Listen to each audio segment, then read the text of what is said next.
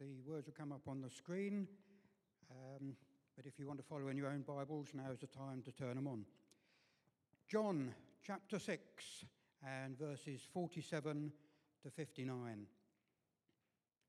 Very truly, I tell you, the one who believes has eternal life. I am the bread of life. Your ancestors ate the manna in the wilderness, yet they died. But here is bread that comes down from heaven, which anyone may eat and not die. I am the living bread that came down from heaven. Whoever eats this bread will live forever. This bread is my flesh, which I will give for the life of the world. Then the Jews began to argue sharply among themselves, how can this man give us his flesh to eat?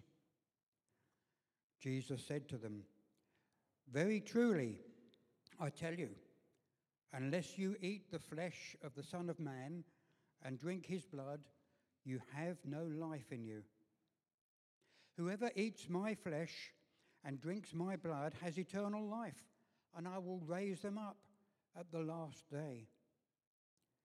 For my flesh is real food, and my blood is real drink. Whoever eats my flesh and drinks my blood remains in me, and I in them. Just as the Father sent me, and I live because of the Father, so the one who feeds on me will live because of me. This is the bread that came down from heaven. Your ancestors ate manna and died, but whoever feeds on this bread will live forever. And he said this while teaching in the synagogue in Capernaum. We go back to the Old Testament, the last book of the Pentateuch, Deuteronomy, chapter 30, and from verse 11. And the section in the NIV is titled, The Offer of Life or Death.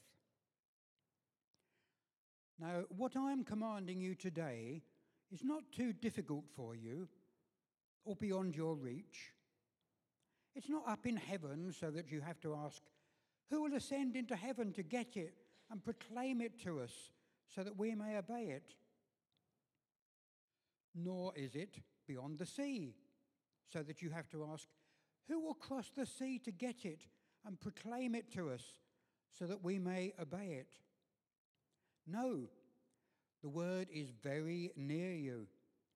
It's in your mouth and in your heart so that you may obey it. See, I set before you today life and prosperity, or death and destruction. For I command you today to love the Lord your God, to walk in obedience to him, and to keep his commands, decrees, and laws. Then you will live and increase, and the Lord your God will bless you in the land you are entering to possess. May God bless his word.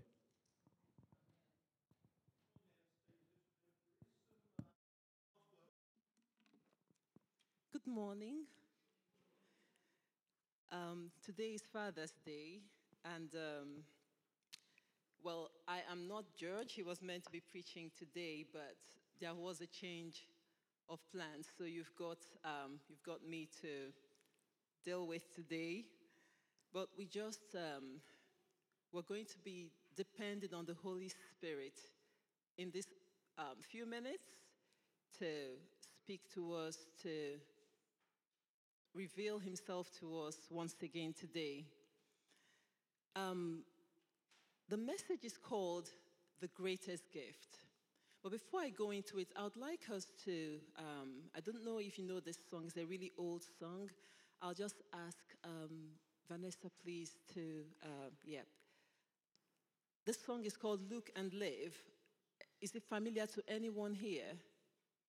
Look and live, not familiar. Okay, I will sing it. The words are there, and if you can, just join me. But there is a message for us in the song. I'll start with the chorus. Look and live, my brother, live. Look to Jesus now and live. 'Tis recorded in his word. Hallelujah. It is only that you look and live. It says, my brother, live, but I'm going to leave it at my brother because today is Father's Day.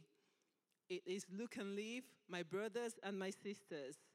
Look and live. And I don't know how many of us are familiar with this story in Scripture, which was when there was, because of the movement through the wilderness, going to the promised land, the children of Israel came to a point where, because of their grumbling, they were stricken, and there was a point where they had snakes that beat them, and many were dying.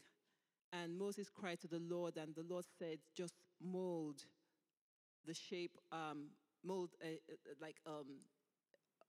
statue, if you like, of a serpent. And it was put up there, and they looked at it, and that was when they got healed. It wasn't meant to be for them to worship a serpent. Let's just make this clear. It was symbolic. They were actually looking back to the Lord. What was going on with them was an affliction for what they had done.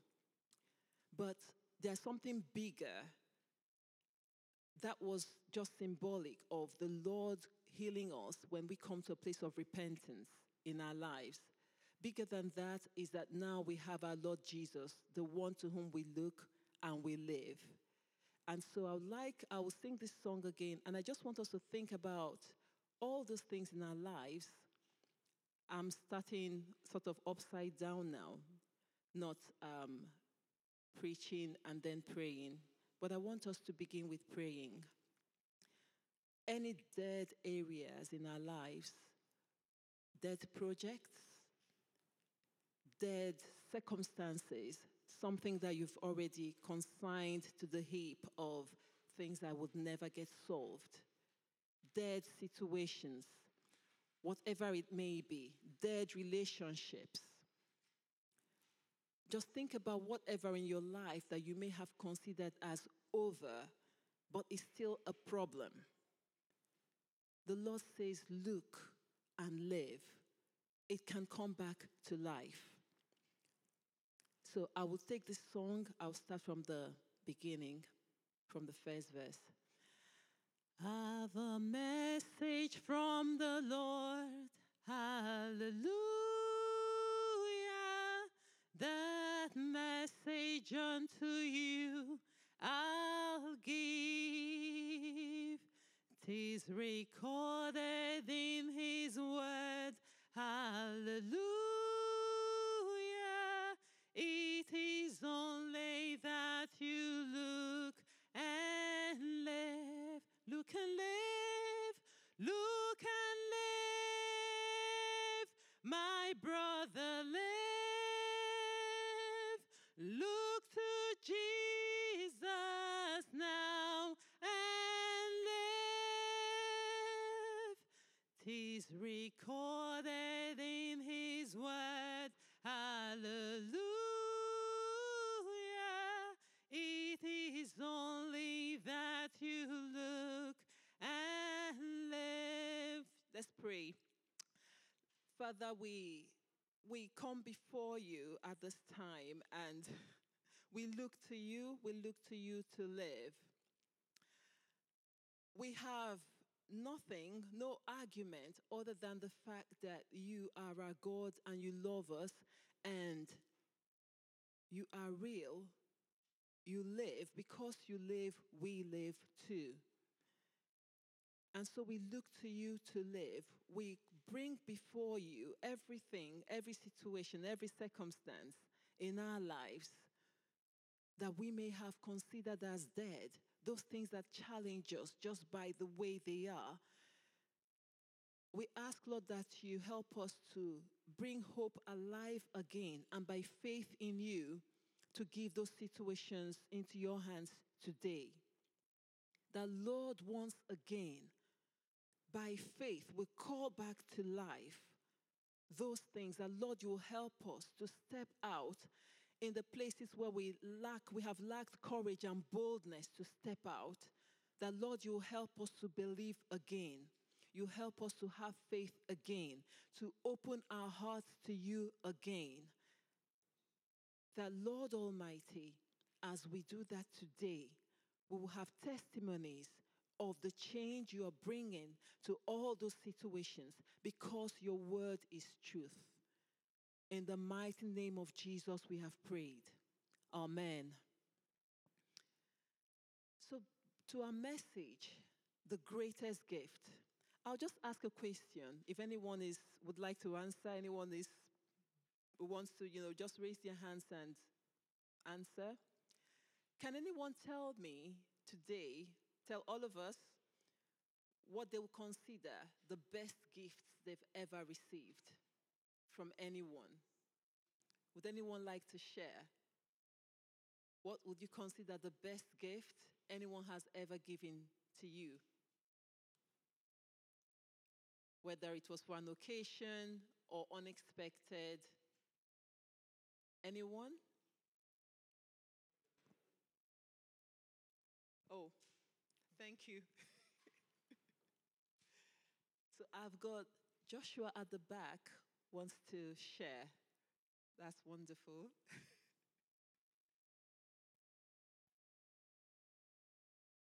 Is the gift that God gave me, which is life. Life. Wonderful. That is fantastic. My message is preached already. Does anybody else wants to share? No one else? Okay. I'll share my story. So many years ago, this was in January of the year 2000. I had just completed my law school education. So I had done the law school. So when you've done the first degree in law, then before you can practice as a barrister and solicitor in my country, you do need to go to law school for a year. It was one very tough year, particularly for me, because in between graduation from university and going to law school, I had my first child, Rock. I had a miscarriage and then had Rock, and I went to law school with Rock as a baby.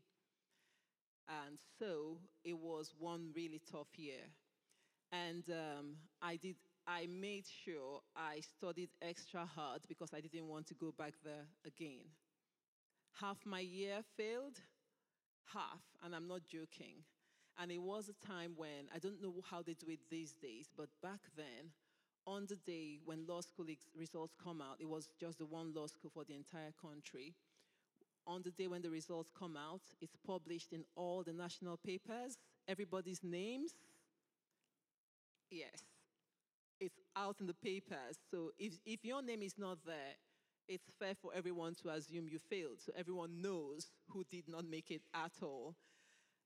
Some people's names made it as people who had a conditional pass, meaning they had to go back again to retake their exams.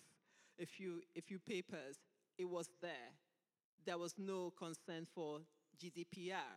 All our names were out there. So many times, your family and friends might even find out before you, which was the same case for me because I was home. George went out to buy a paper. My siblings were buying papers wherever they lived, and so everyone knew before I did. But I worked hard to pass. And when I passed, and it was time, the call to bar is a big ceremony, somebody gave me their wig. We have to wear, to practice in court, a wig and gown and a bib. And somebody gave me his wig for my practice. which I wore for my call to bar ceremony. It was symbolic and important. People rarely give out their wigs. Those who do are usually like himself, people who have gone from the bar to the bench, meaning they've gone in to become judges or magistrates or whatever. So he was one of those. There were few of them, and for some of them, even when they are elevated like that, they wouldn't give it out. They hang it in their offices. It's symbolic. But when people give you their wig, it's sort of, it's almost like prophesying over you in a sense. They are simply saying, you will do well. So it was a huge symbolism. He gave me his wig, and I bought my gown and other things. Now, I couldn't practice in court without my wig and gown. I wouldn't even be allowed to sit with the lawyers without my wig and gown. So this was a really precious gift, a really important gift. But you know what?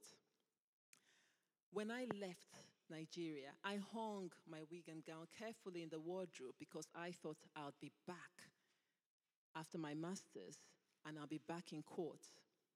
When I went back, it had gathered some dust in the wardrobe when I visited home, and it was clear to me that I wasn't going to be using it in the near future. I packed it away. I have lived in this country for more than a decade, and I have done various jobs up to where I'm working at the present time. I've never used my wig and gown since I came over here. What have I brought with me? It was the skills and the knowledge, the training I got. In my current place of work, there are many people like me who are barristers, some are solicitors. My country does both. And a handful like me who also trained in countries like mine, and they also have their wig and gown hanging somewhere or in a box somewhere. What am I saying? We've brought into our profession not the garb of the profession. What we are doing at the moment is innate. It's the things we've learned, the things that are within. It's not the outward. So that wig and gown was a great gift, but not the greatest gift because I haven't taken it with me. It is currently of no use to me. It's just symbolic but hidden away. I'm talking about gifts. And I'll tell us another story. David visited his friends in London a few days ago. His friends from secondary school days. They meet up regularly, and they meet up every holiday when they can. They were in boarding school together, so there was a real bonding. And this particular one, similar to David, is Nigerian by origin. And they came in together as year 7 students, and I think they were in the same room. And they were in the school for all their 7 years of secondary school and now in different universities. But David came back and he said something. He had observed a shift in their conversations. He said to me, it was like a startling discovery for him. He said, some conversations that they had easily in other places and prior to this time had become somewhat dangerous territory right now. This particular boy and his family, because his older sister was in Rock's class in the same school, they come from a family in my country that have got strong political links. They've got wealth, they've got social standing, they've got everything. Very privileged. But they're out of touch with the common man's reality. They were discussing football. And things like about Saka, who will not play for Nigeria, even though he's also of Nigerian origin.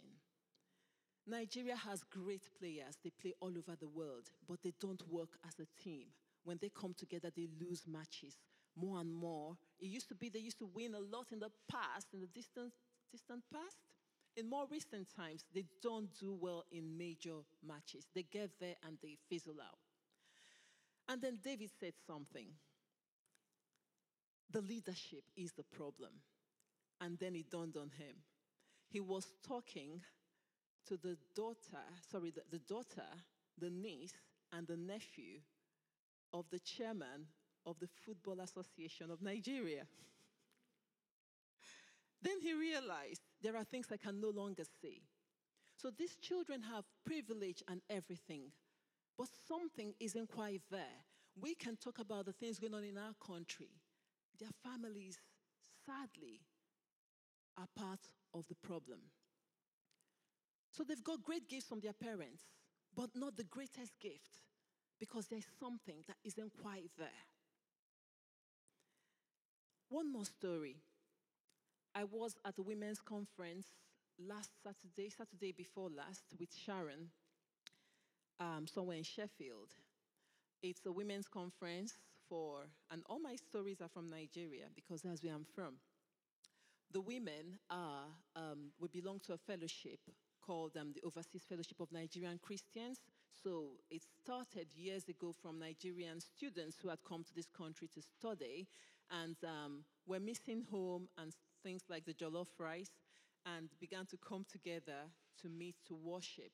And it's grown and grown and grown. And the people who started it are grandparents at this time, and now their children and grandchildren are all part of the fellowship. So this was the women's group, and I coordinate the Kent group, the women's, the Kent arm, the women's group in Kent. And so we had this conference, which we have every year, same time every year. And it was about women influencing life. The speaker asked everyone a question. Can you write down 3 people who have influenced you positively the most in your life?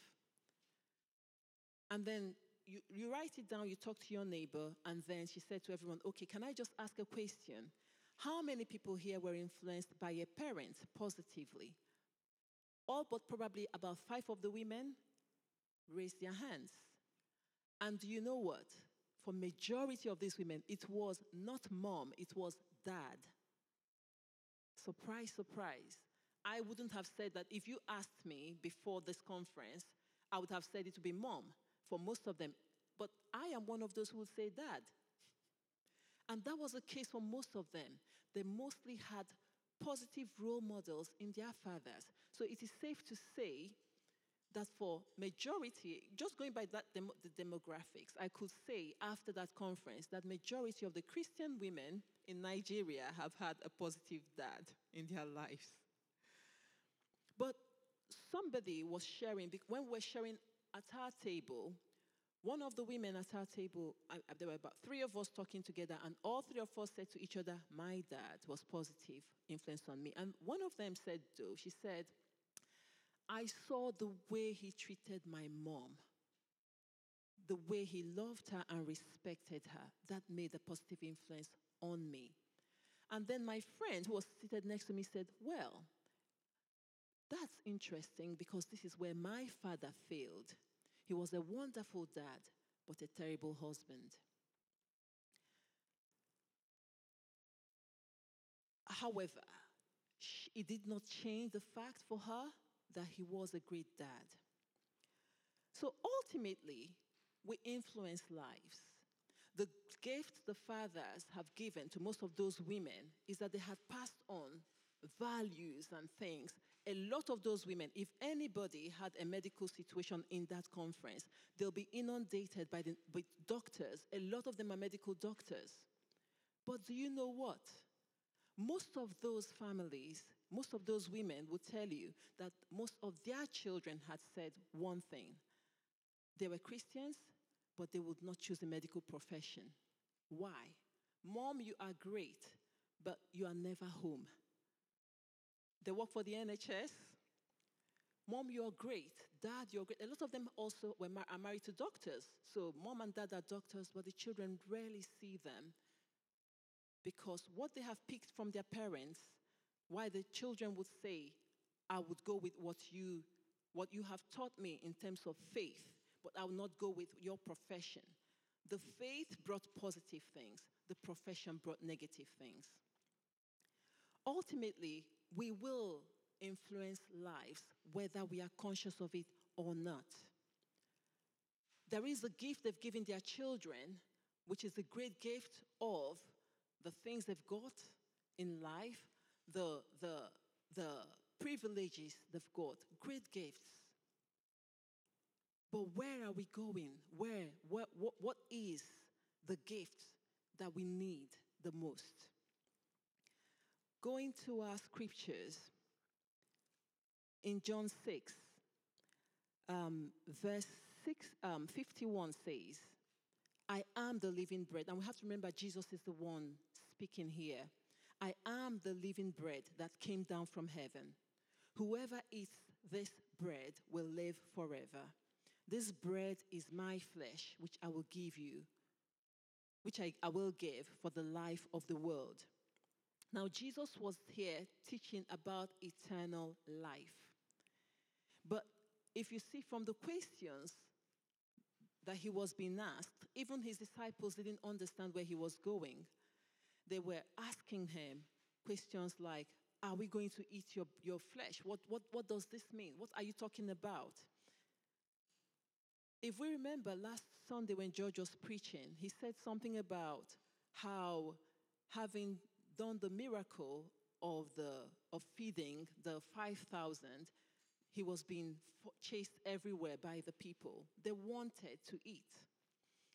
And he said something about how Jesus said to them, I know why you're following me, why you're looking for me, because I brought you bread yesterday.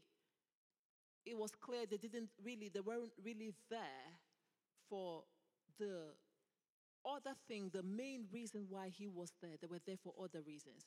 And we may even, we may look at that and say, and think that we are anything different. At that time, bread was how basic their needs were. They were poor. They had gone through difficulties. Bread was important. Food was important. For you and I, it's likely other things. For you and I, it might be things like healing. Someone who is ill needs healing. It might not even be for yourself. It might be for a family member. We might be chasing other things from God. But the Lord is saying, I am enough. Finding me is enough. A time ago when we were in Birmingham, there was a family with little children, and the communion was going on. And George was up there and saying, this is the body of Christ broken for you. And the little child whispered to his mom, why are they giving us the body of Christ? He didn't understand. It didn't make sense to him. We had to break it down. He was thinking about body of Christ, not body of Christ. But even if you said to that child, it is the body of Christ, you probably confuse him even more. What do you mean, the body of Christ? Deuteronomy 11:14 says, sorry from our reading, it says, the word is very near you. It is in your mouth and in your heart, so you may obey it. Now, the word bread is symbolic, which is why the Lord's body is called, the Lord talks about the bread, and he's referring to himself at the same time. It's symbolic. It represents vital sustenance. If you don't eat at all, you will starve to death. But it's important to remember that what Jesus was trying to say here is, you believe in me. Believe, you have faith in me. That's just the first step. We know the scripture that says, even the demons believe and they tremble.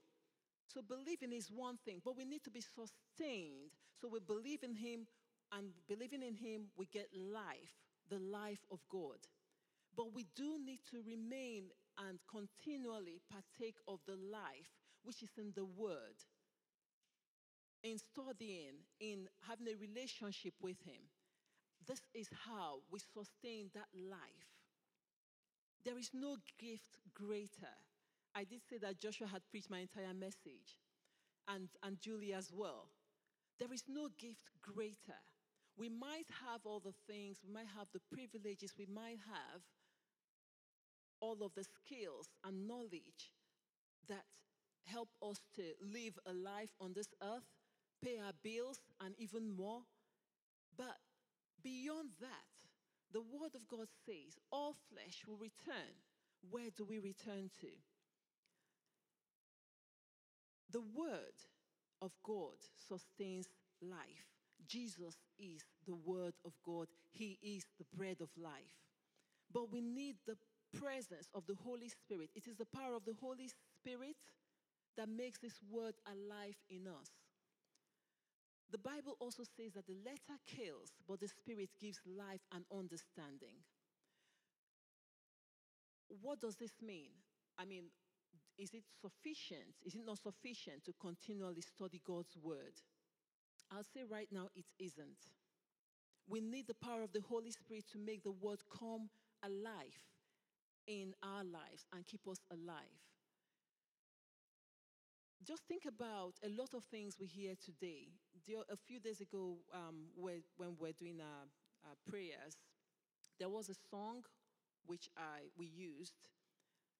And I said to the children, to David and Sharon who were with me, I said to them, you know what is sad about this song? It's a beautiful song. It has wonderful words.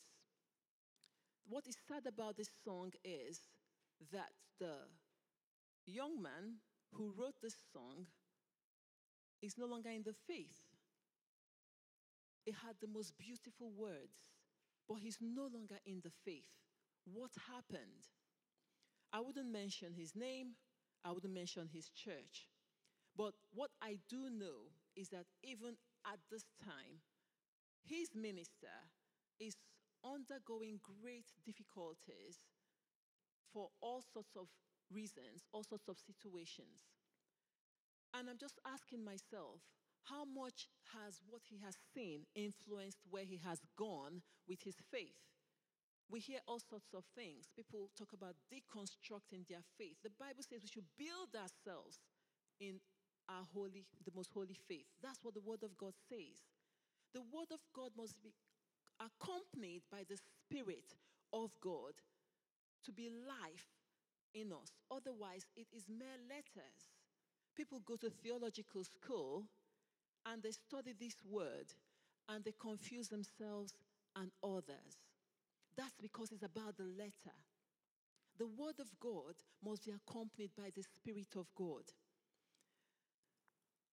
We may say a lot of words, but we need the Spirit of God to make the word come alive in us so that we can also make it come alive to those who observe us, whether we are fathers, mothers, aunties, uncles, not necessarily just because we are parents.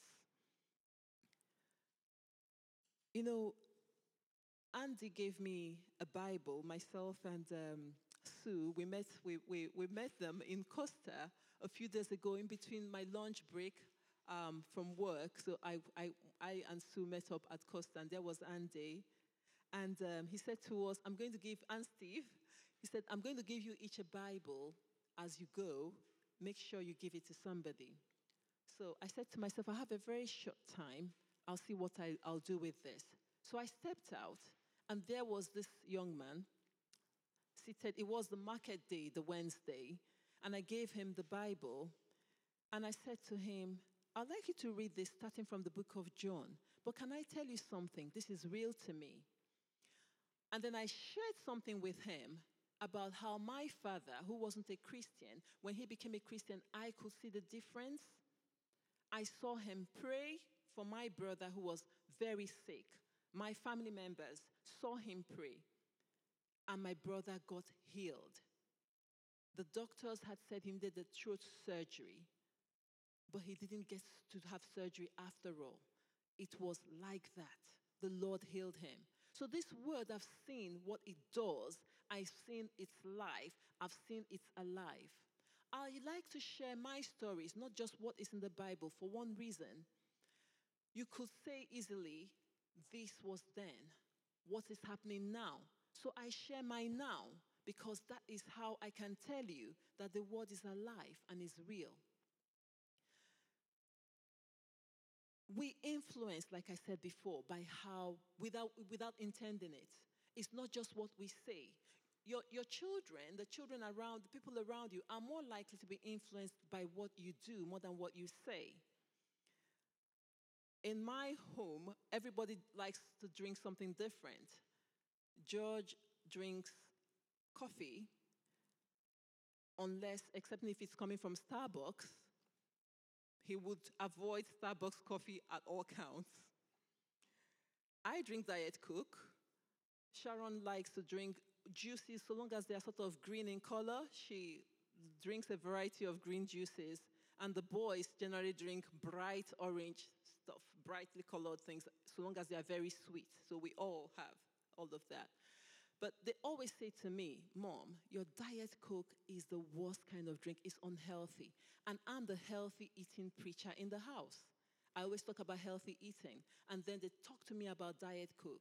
Now, because I see that they see what I do, and I'm trying to influence them to like vegetables, like Matt, I can't be saying one thing and manifestly doing the other. So I try to be careful about how much Diet Coke I drink so that they will eat the vegetables. Whether I'm succeeding, I'm not quite sure. But it's clear to me that what I do is the greater message than what I say. But they need to see this is just one aspect of life. How about what we say about God, what is it doing? How is it manifesting in our lives? So, the greatest gift is not in the toys and things that we can afford for our children.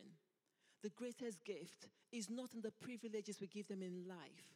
The greatest gift is in how we bring God's word alive, not just in the reading of it. I know a family where they do a lot of scripture reading, but it's turning the children away from the Lord because the father reads that word but has no real relationship with the children. It comes alive when we open ourselves to the Lord to say, Father, speak to me through these words and help me to live these words. His word is spirit and life. And he has made it clear, he has brought it home to us. I'll just read as we pray. I'll read this and pray. Deuteronomy 30, our Old Testament reading. The verse 11 says, what I am commanding you today is not too difficult for you or beyond your reach. It is not up in heaven so that you have to ask who will ascend into heaven to get it and proclaim it to us so that we may obey it. Now going on to 13. Nor is it beyond the sea so that you have to ask who will cross the sea to get it and proclaim it to us so we may obey it. No, the word is very near you. It is in your mouth and in your heart, so you may obey it. And verse 15 talks about what has been said before us. Life and prosperity, death and destruction. Now, we have a huge responsibility for those who know God. The responsibility is that what has been said before us, we set before those who see us. Life and death. Are we, by how we live our faith, setting before those who observe us life or death? Are we laying before them prosperity or destruction? What are we laying before those who see us, who observe us? The word is alive, should be alive in us, because we have received a living word. And so I'd like us to, at this time, just, as we pray, just think about these words. And just think about whether what we share, the influence we bring in the places where we are, where we encounter people and people who encounter us, family members, colleagues at work, friends, people we meet on the streets, wherever that may be, what do we bring? Do we bring life? Do we bring destruction? In living our lives, in sharing the word, do we draw them closer or do we push them away?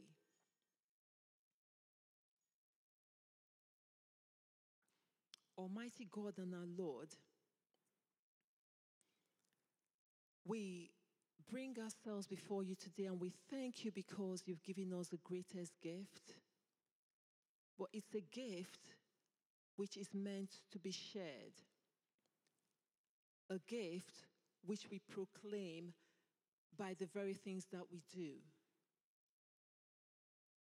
Lord, when Moses was afraid of going forward to do what you sent him to do, you asked him what he had in his hand. And all he had was a staff. It didn't seem important, but you showed him that what we have in our hands, you can use it. Even a mere stick in a man's hand. Lord, we have a lot more than the stick, the rod that Moses had in his hand. We have your Holy Spirit alive in our hearts. Help us, Lord, to allow you to use us in our words, in our actions, not just in the way we say it, but in how we live out our faith, that many will be drawn to you. Lord, give us the boldness to also say where we have our confidence, because our confidence is in you. Holy Lord, we are on our own. We lack the right words on our own. We are not impressive. On our own, we have nothing. We are not able on our own to impress anyone. But you empower us and you bring your word to life in the words that we say. Your life in us is what we have to share. And so we ask, Holy Lord, today and going forward, that you help us to proclaim your word by faith, and that your Holy Spirit will accompany us when we do. To live our lives by faith, that you would also, through our lives, impact others with your life. Thank you, Ancient of Days, because you're more than able to do this. We trust you. We believe you. And Lord, I pray at this time also for anyone here who might be dealing with a health condition. Your word is life. It also is healing. The woman who had struggled with the issue of blood for so many years just touched the hem of your garment and was healed. Because she had faith that it would happen. Lord, we ask that you stir up our faith today as we began by calling up to life, back to life, those things that had been come as dead in our lives. We pray today, Lord, that you help us, that wherever faith has gone dead, that you stir it up again in Jesus' name. That, Lord, we will have your faith, we'll have faith in you, we'll trust you, we will believe you, and we will see great things come to pass. That the dead things will come back to life.